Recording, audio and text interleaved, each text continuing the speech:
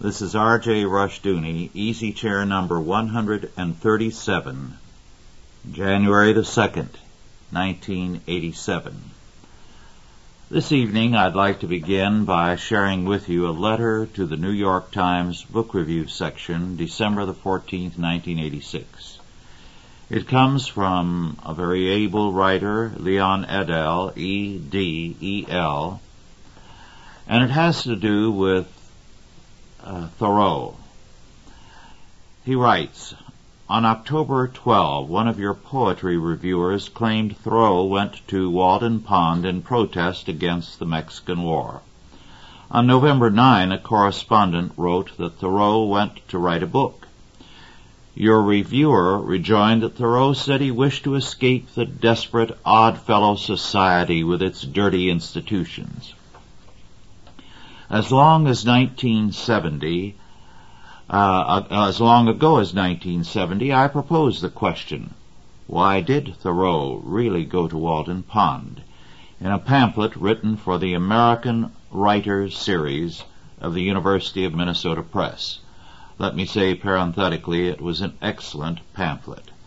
I set aside Thoreau's own rationalizations about getting at the essentials of life, and examined his historical and psychological situation at Concord. There is a great deal of evidence that Thoreau was very much at odds with the townsfolk. Shortly before he built his Walden hut, he carelessly set fire to the woods near Concord, burning 300 acres. He was called a rascal and woods burner by the town. His high individualism and aloofness played a distinct role.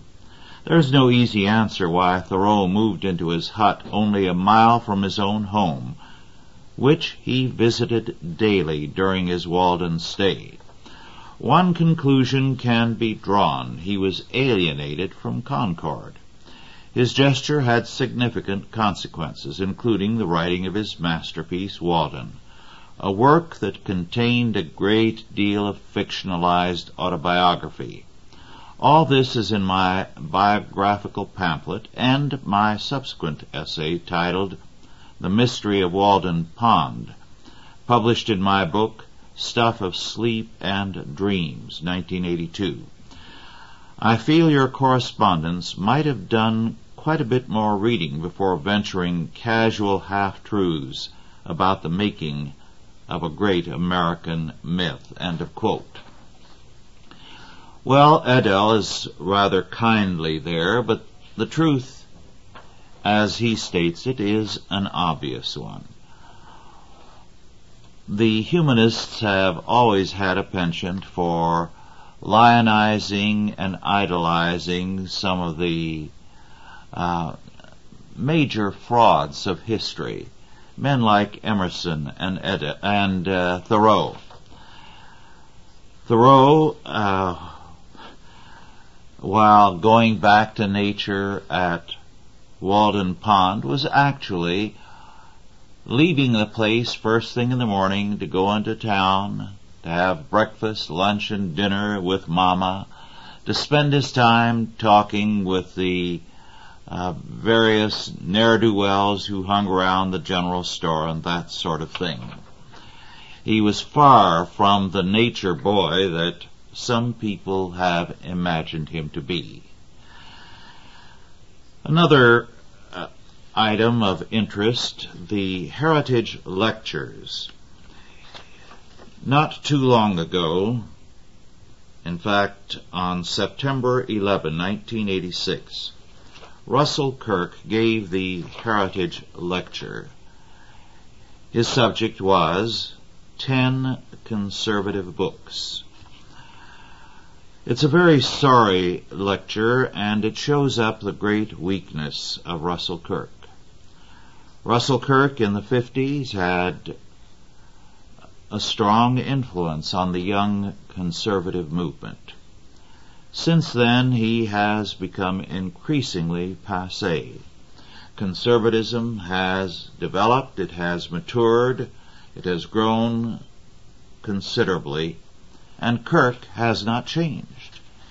His ideas are the same ideas he had then and are less effectively set forth. He says in one passage early in his lecture, and I quote, "Conservatism is not a bundle of theories got up by some closet philosopher. On the contrary, the conservative conviction grows out of experience, the experience of the species, of the nation, of the people. Conservatism is the negation of ideology," unquote. For Kirk, conservatism is to have roots in tradition, to grow in terms of the past and of tradition. Well, what kind of conservatism are you going to have in the Soviet Union today? Are you going to be a good Stalinist? Instead of Gorbachev, are you going to idolize Stalin? In the 60s, Kirk in California turned off a sizable number of university students with his statement, his admission rather, on questioning, that if he had been alive at the time of the American War of Independence, he would have been a Tory, because tradition was on the side of the Tories. He says in this lecture, and I quote, "The conservative mind looks to custom, convention, and continuity for an understanding of the civil social order, not to such artificial constructions as a pretended social contract," unquote. Well, the alternative to continuity, custom, and convention is not the social contract. What about Christianity? And what if the customs, conventions, and the continuity are evil? If Russell Kirk were ruthlessly honest with his own position, he would have to admit that liberalism has custom, convention, and continuity on its side in the modern world and in the United States. Why isn't he a liberal? The simple fact is that Kirk does not deal with the heart of the matter. The 10 books he lists are of moderate importance. They're not great books. And they're not books that anyone in reading could come to grips with the issues of our time. At least one of the books would be a bad influence. Incidentally, almost as an afterthought, he does mention Christianity. He makes clear, of course, that anyone who's going to determine his position in terms of the Bible is not his cup of tea. The kind of conservatism Kirk represents is impotent. It cannot come to grips with the issues of the day because it wants continuity with the past. It wants to emphasize custom and convention, not faith. And that's the heart of the matter. Paul tells us that whatsoever is not of faith is sin. And any conservatism that builds on custom and convention, on tradition, on continuity, is sin. It's as bad as liberalism, because it is not of God. It is not premised on fundamental justice. What would conservatism espouse in India? In Africa? Would it be for cannibalism in some parts of Africa? What about China? To espouse that kind of conservatism is pitiful, and it is a revelation of impotence and sterility. Yet Russell Kirk is a professing Christian. He's not alone in holding to the faith and yet making it to all practical intent irrelevant in his life and thought. Most people are like that. Most church people do not relate the faith to politics, to business, to the everyday affairs of their world. Something struck me quite forcibly recently.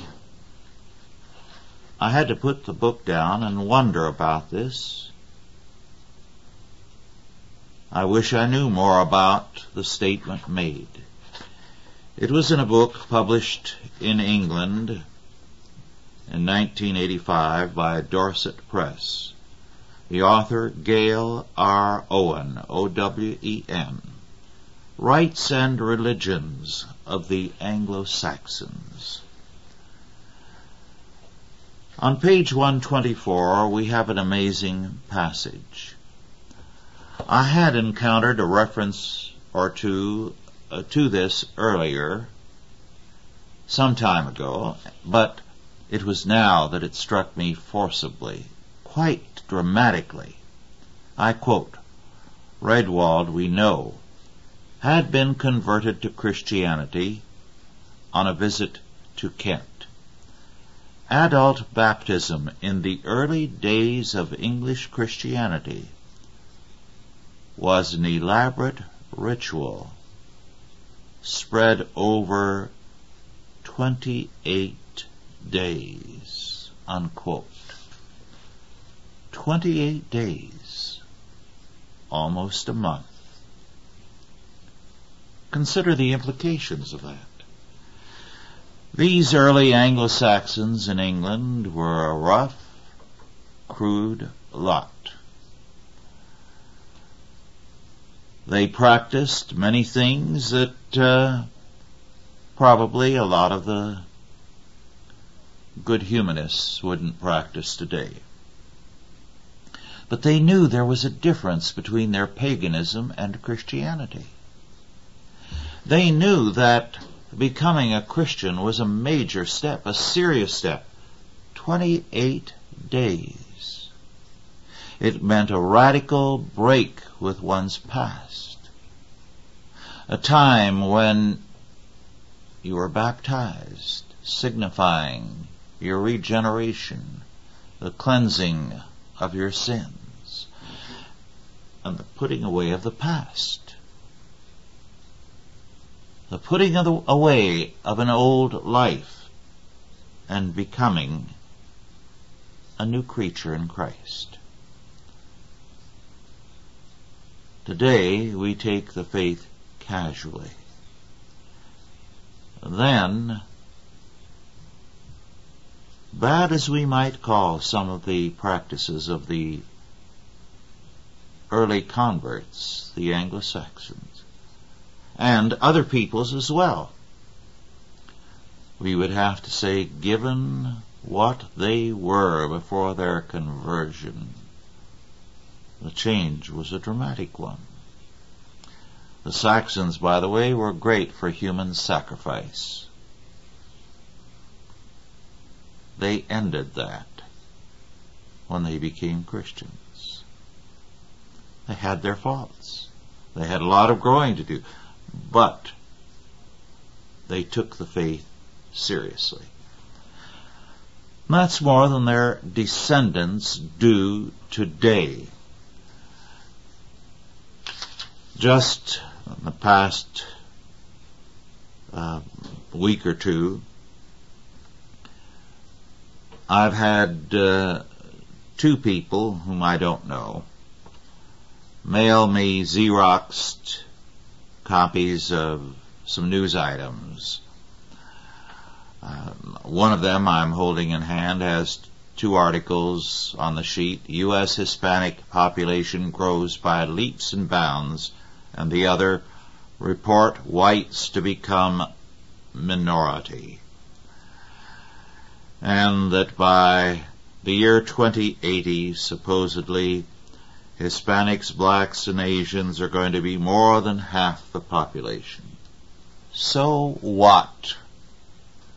So what? That doesn't bother me in the slightest.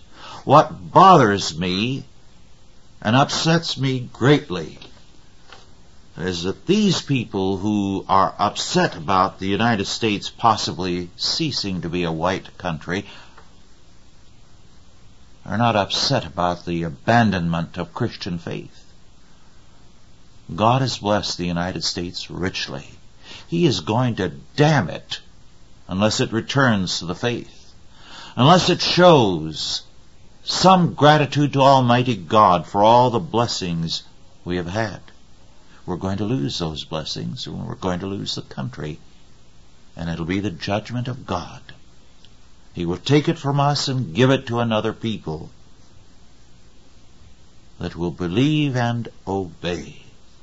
Now, who those people are, I don't know. I hope it is the blacks and the Hispanics and the whites, all of them, returning to the faith and having a readiness to apply the whole Word of God to every aspect of their lives. God doesn't care 2 cents about godless whites or godless blacks or godless anybody. They're all going to be judged and punished. My wife Dorothy comes from an old family going back to colonial times. And she has often remarked, what are these people complaining about? It's my kind of people that have destroyed the United States. Every major evil movement in this country, you have the great old line families heading it up and financing it. And she's right. And how is God going to bless that? How is God going to give the United States a good future, given that fact? Well, from that, let me turn to an interesting book on the German dimension of American history by Joseph Wandel, W-A-N-D-E-L, published by Nelson Hall in 1979. A very interesting book, and it's worth remembering that when the German migration began, there were a great many Americans who felt the country was going to go to the dogs, that the United States had no future because these horrible foreigners were moving in, the Germans. And of course the Germans were considered a bad influence because one of the first things that you would see in a German community would be the beer gardens, and their delight in beer drinking and singing and dancing, and they were regarded as a frivolous, bad influence on the United States. Well, when you look at the population of the United States today, most scholars feel that the Germans and the English are about equal. About 13 to 14% of the American population being English, and the same percentage German. However, I think one can question the validity of that estimate. I would say the German element predominates over the English. What people do not realize is that so many of the Germans anglicized their names and quickly were accepted as of an English extraction after a generation or so. Mueller became Miller, for example. And Lincoln became Lincoln. Abraham Lincoln's family background, his grandfather, who's German. Daniel Boone spoke Pennsylvania Dutch fluently, and his real name was Bohne in origin. The German element was very, very great. For a few generations, most symphony orchestras were overwhelmingly Germanic, as were the conductors. In fact, baseball was very heavily dominated for a time by Germans. Two very famous names were Babe Ruth and Lou Gehrig. And Babe Ruth and Lou Gehrig both spoke German very well and often talked German one to the other when they didn't want some of the Yankees on the team, the New York Yankees, to understand what they wanted to say. I'd like to read something from this book about one of the most colorful, one of the most interesting of the German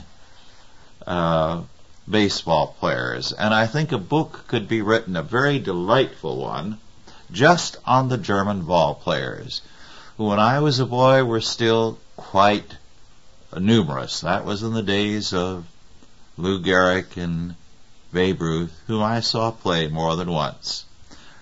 I quote,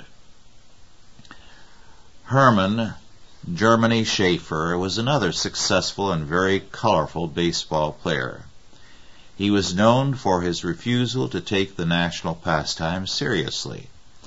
Once, as a pinch hitter in the 1906 season, he stepped out of the batter's box and addressed the crowd. Ladies and gentlemen, you are looking at Germany Schaefer, better known as Hermann the Great, acknowledged by one and all to be the greatest pinch hitter in the world.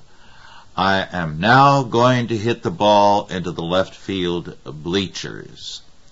In spite of the jeers arising from the crowd, Schaefer did hit a home run into the left field bleachers on the second pitch. Let me stop to add parenthetically, another German did the same thing some years later, Babe Ruth. Said he was going to hit it in the stands and did. Well, to continue. Schaefer, moreover, rendered himself immortal in the history of baseball by being the first and last man to steal first base. The unusual feat occurred in the 1908 season in a game between the Detroit Tigers, Schaefer's team, and the Cleveland Indians. With Schaefer on first and Davy Jones on third, Sam Crawford came to bat in a late inning. Schaefer called for a double steal, but the Cleveland catcher hung onto the ball, and while Schaefer stole second, Jones stayed on first. Davy Jones recalls the sequence of events to follow. On the next pitch, Schaefer yelled, "Let's try it again," and with a blood-curdling shout, he took off from second base back to first base and drove in headfirst in the cloud of dust. He figured the catcher might throw to first, since he evidently wouldn't throw to second. And then I could come home same as before. But nothing happened. Nothing at all. Everyone just stood there and watched Schaefer with their mouths open, not knowing what the devil was going on. Me too. Even if the catcher had thrown to first, I was too stunned to move. But the catcher didn't throw. In fact, George Stovall, the Cleveland first baseman, was playing way back and didn't even come in to cover the bag. We just watched the madman running the wrong way on the base path and didn't know what to do. The umpires were just as confused as everybody else. However, it turned out there wasn't any rule against a guy going from second back to first, if that's the way he wanted to play baseball. So they had to let it stand. So there we were, back where we started, with Schaefer on first and me on second. He meant third. On the next pitch, darned if he didn't let out another war whoop and take off again for second base. But this time the Cleveland catcher evidently had enough, because he threw to second to get Schaefer, and when he did, I took off for home, and both of us were safe. What followed might be called the Schaefer decision.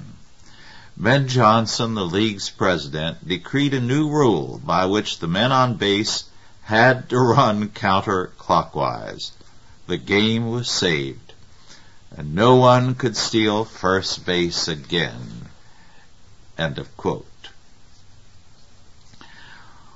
Well, it's a delightful book, and it is interesting that in some areas, by the way, there were heavy German settlements. And, in fact, some dreamed of a German state. They openly spoke about this. And Texas was one of their goals. And a great deal of money was spent in settling in various areas. Missouri, of course, had and still has a tremendous German population. Well, the German dimension of American history is a very important one. It has had a very powerful impact on American history, and yet it was seen as a disaster. So, what we have to say is, this country has no future outside of God, outside of Christ. And if we look at the future in terms of what are we going to be in Christ? Are we going to make a stand in terms of the Christian faith? Are we going to take our faith seriously? Are we going to return to the basics that govern our society? Then we have a future. No future outside of Christ. So God is going to give the country to somebody else. If the white Christian population has no regard for the blessings they've received, I believe that with all my heart. I'm interested in a Christian future for the United States and for the world, not a racist one. I don't believe the United States or North America belongs to the white man any more than I believe that Africa belongs to the white man, a black man. It belongs to the Lord God Almighty, and He will give it to whom He chooses. So I don't believe that any continent is going to stay as it is, or have the kind of future the peoples of that continent imagine today. God, who sitteth on the circle of the heavens, shall laugh. He holds all these people in derision. I'd like to turn now to a very interesting book given to me by one of you, Dan Harris, Dan and Debbie Harris. It is by Bob Tamarkin, Tamarkin.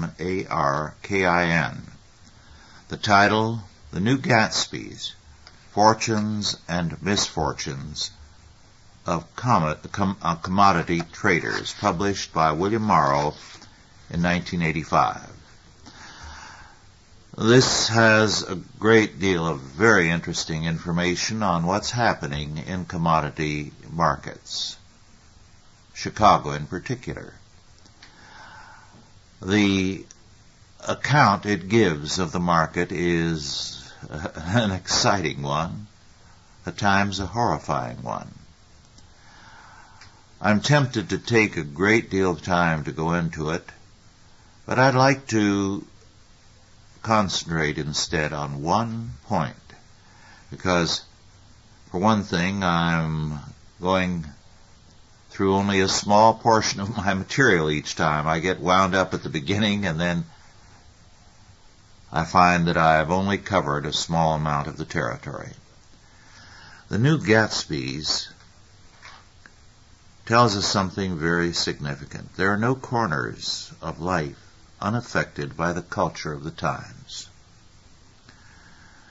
We think of the commodity market as a technical area where people are trading in commodities and are governed by the marketplace and by their knowledge of the commodities they deal with, and so on. But what Tamarkin's book tells us is that the culture of the times affects people in every sphere of life and thought. The commodity market reflects the existential temper of our world. Tamarkin doesn't use the word existentialist at any time. In fact, he is not interested in telling this point that I am dealing with, but in giving a factual account of some aspects of the commodity market. But what comes through loud and clear is that the traders are not like the traders of 40 and 50 years ago. They are products of the culture of our day. They are what he calls long ball hitters. They're not working slowly, patiently, but they are a new breed of traders with a single-minded penchant for the big play, long ball hitters who want to strike it rich very quickly and in a dramatic way. They are existentialists.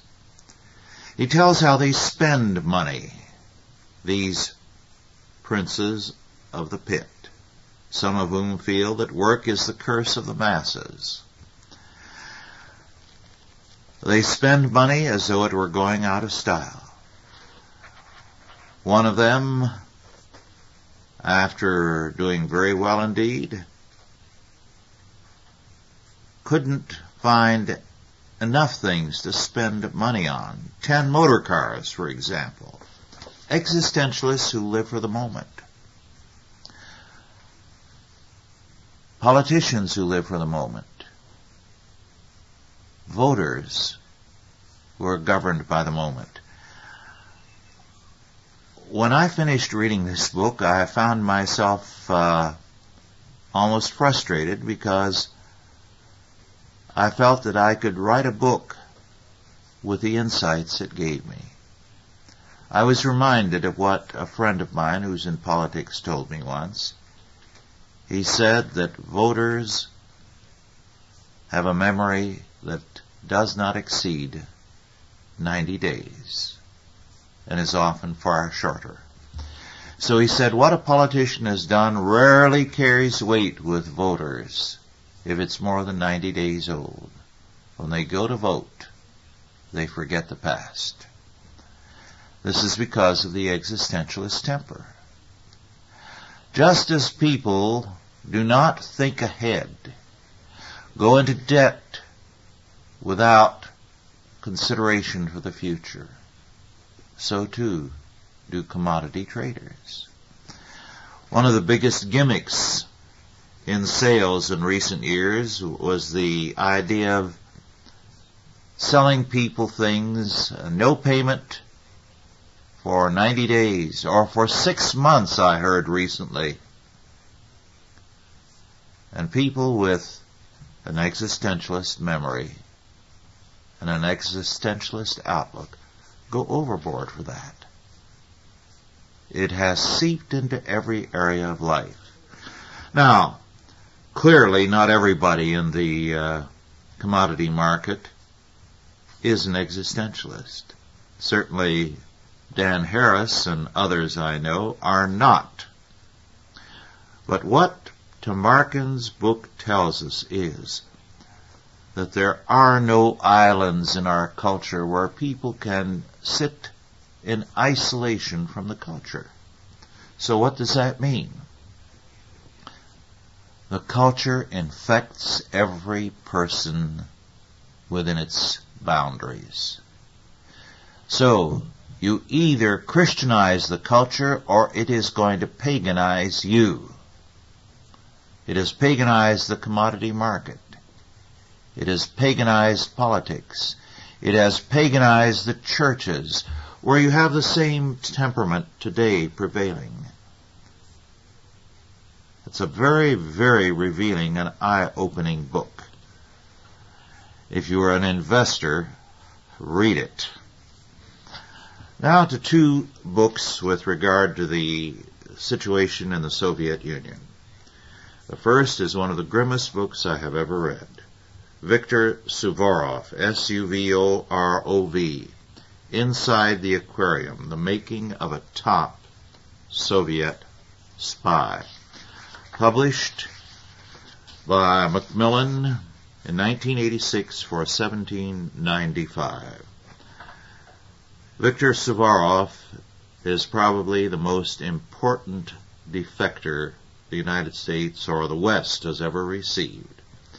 He was in the GRU, military intelligence, the most powerful and deadliest unit of Soviet intelligence. He tells us the kind of person you have to be to get into the GRU. One of the first things that is done with potential recruits is to show them a film of a GRU man being cremated alive in the cellar of the aquarium. And they're told, if you disobey an order, however small, this is what happens to you. They give them a training that is an incredible thing. They require a performance of them that is staggering. These men go out, and wherever they are, they get the information. They get the traitors in other countries. They recruit them. They deliver. One man who was sent to the furnace, to give you an idea of how small it is, was a man, and they test them. And Suvorov had to plant a little pocket Bible that it was passed around in the streets by Christians in the mailbox of this man to see what he would do with it. The man kept it and did not report it. You can have no secrets. So he was sent to the furnace alive. That's what life is like inside the aquarium. It's a grim book. It's a very important book.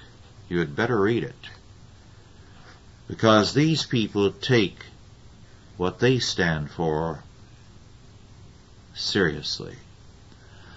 One of the things that they are taught, these GRU men, is a very simple thing. To quote from Suvorov, spy films always depict intelligence officers as brilliantly eloquent and witty. The spy's arguments are always irrefutable, and his victim always agrees with his proposals. This is nonsense. In real life, the reverse is true.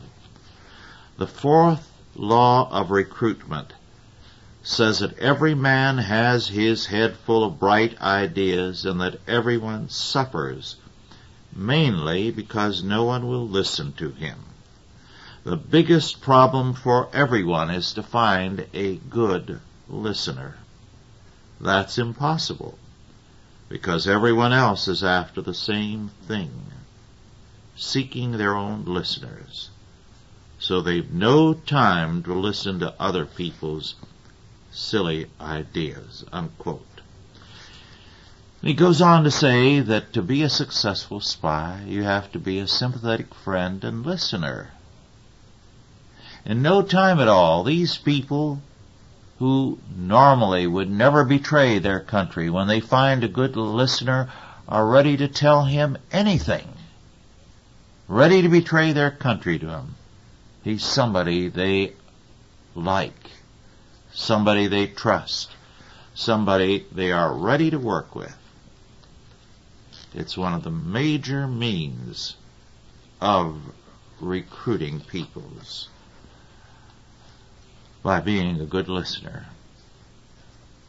A lot of us could learn that lesson when it comes to recruiting people to their side.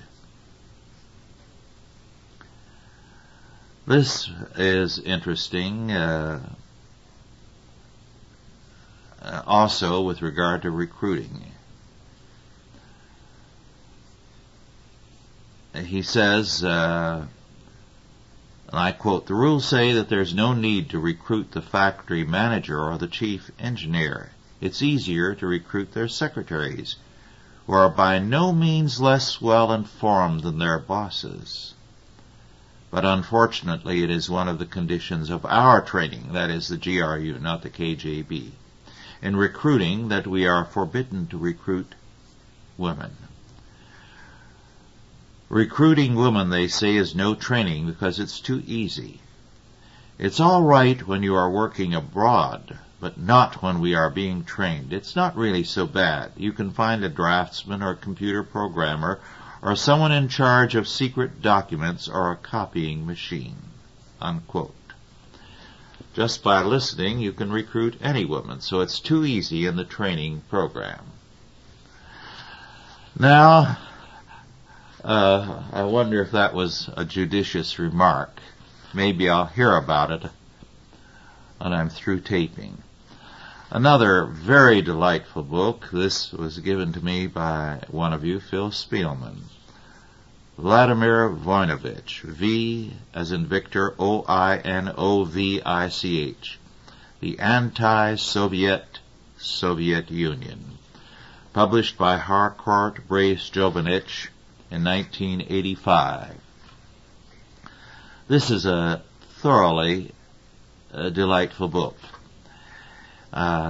Very humorous. He says, by the way, that the greatest anti-communist in all history was Joseph Stalin, because he killed more communists than any other single man.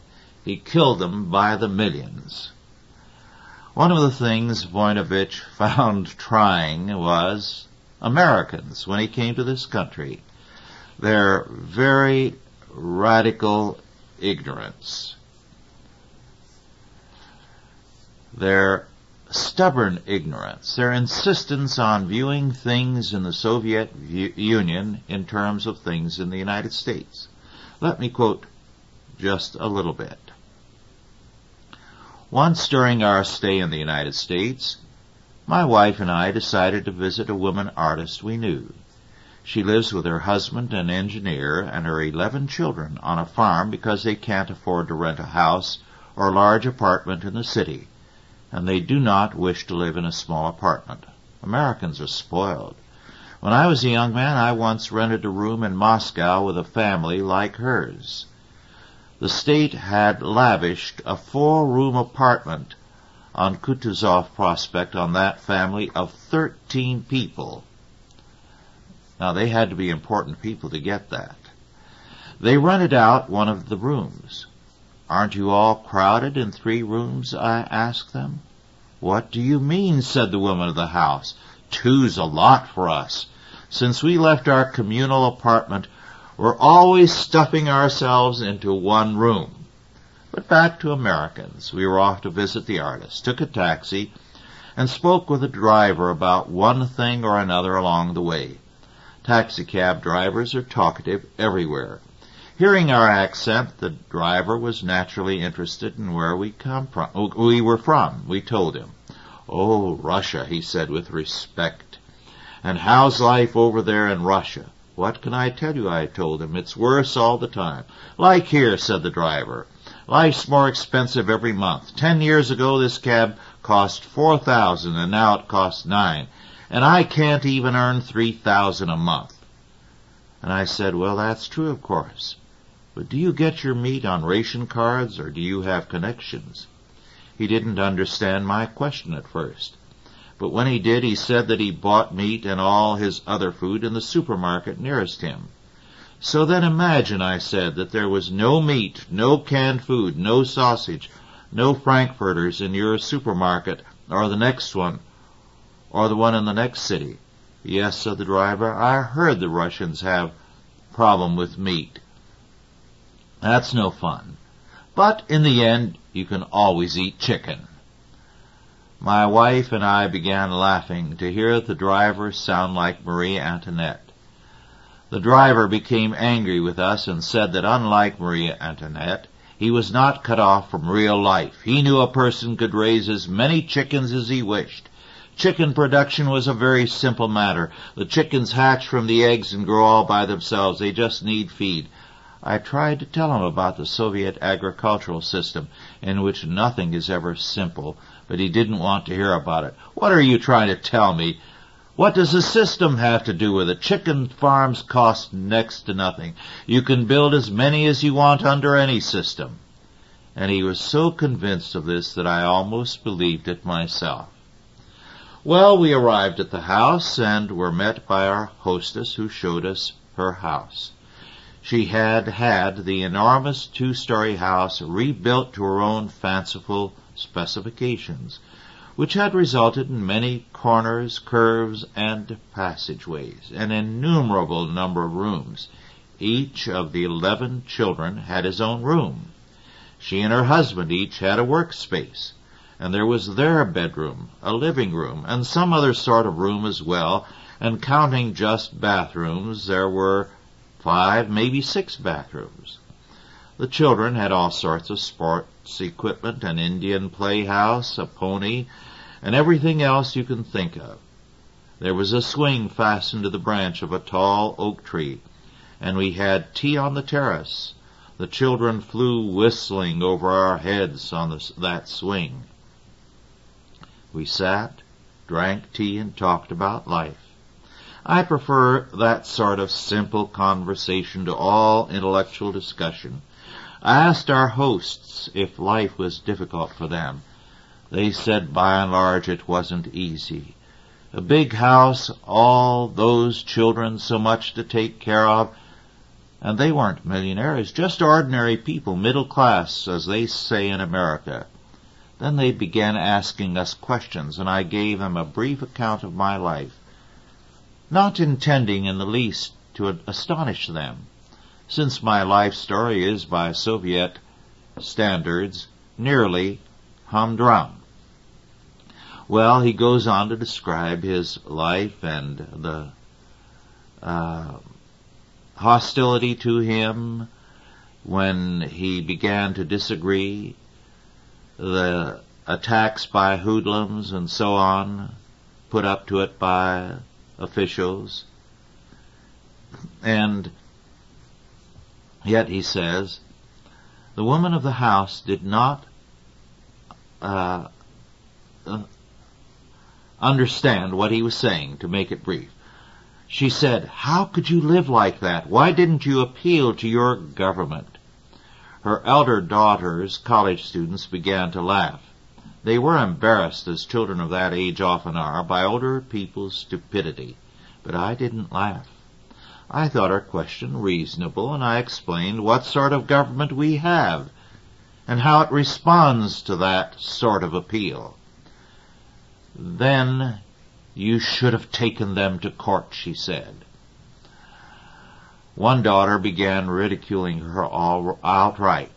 All right, I understand, she said. Maybe the courts aren't the same as the government, but after all, he could have written to the newspapers and appealed to public opinion. Why are you laughing at me? Don't interrupt. I may be old and stupid, and maybe I don't understand a thing. I've never seen governments like that. I haven't read newspapers like that. I didn't know that there were courts like that. But if it's pointless to appeal to them all, in the end you could still go outside and shout, "Hey everybody, what's going on here?" We who were raised in the Soviet system sometimes find these remarks by Western people ridiculous. Sometimes they irritate us. How can people be so naive? But I don't see anything to get angry about. Yes, they are naive. Yes, they can't imagine our life even when they make an honest effort. But there are also those who do not even try. Unquote. Well, that's the way the book starts. It's a masterpiece, and you ought to read it. It's an amazing book. Very humorous, with a wry humor at times, and very revealing at the same time, both as to what they are in the Soviet Union and what we are. Interesting, too, he knew Brezhnev's daughter, Galina. And Galina, as a friend and one of those young people who hoped for something better, kept repeating over and over again when her father took over, "My dad will be progressive, you'll see." But Brezhnev was no different than the others.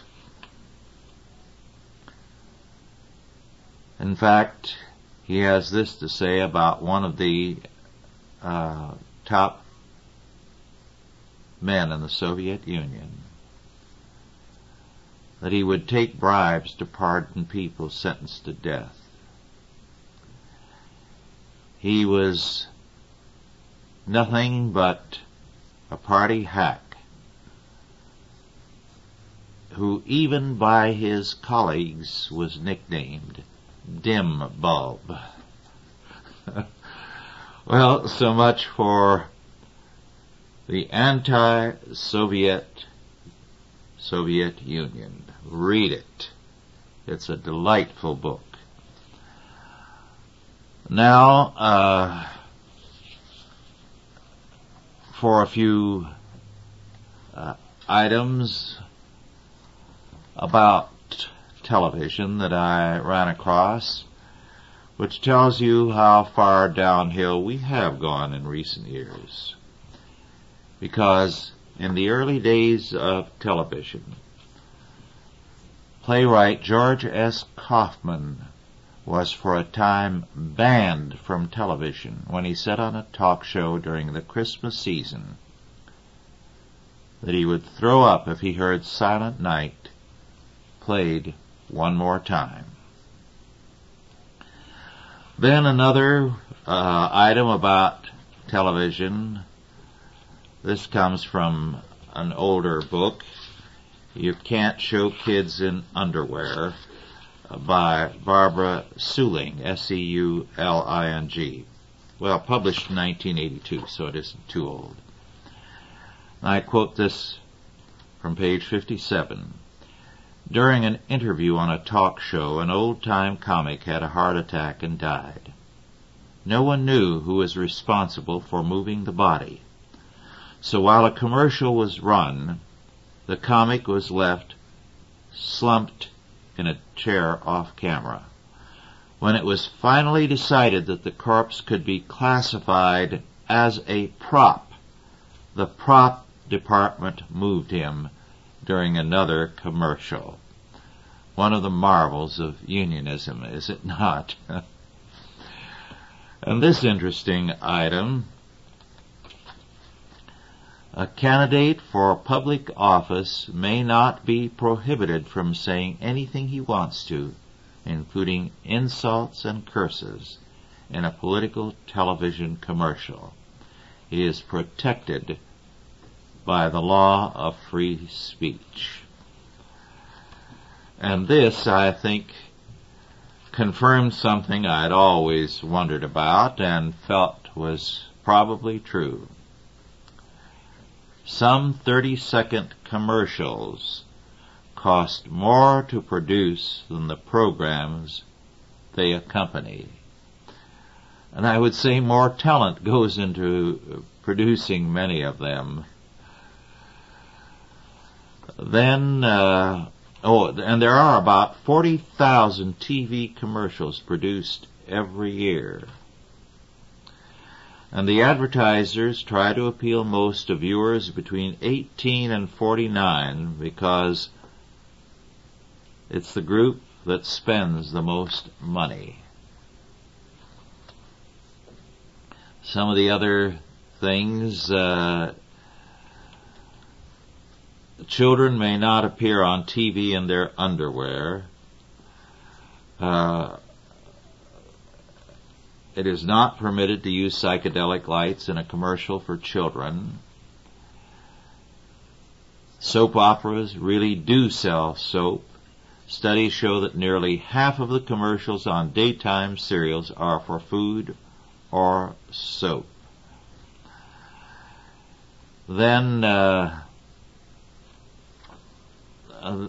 this I thought was interesting, that in one television show, the family could not be shown eating bacon and eggs because one of the sponsors was a cereal manufacturer. Then some sponsors' control has bordered on the ridiculous, especially among automobile manufacturers.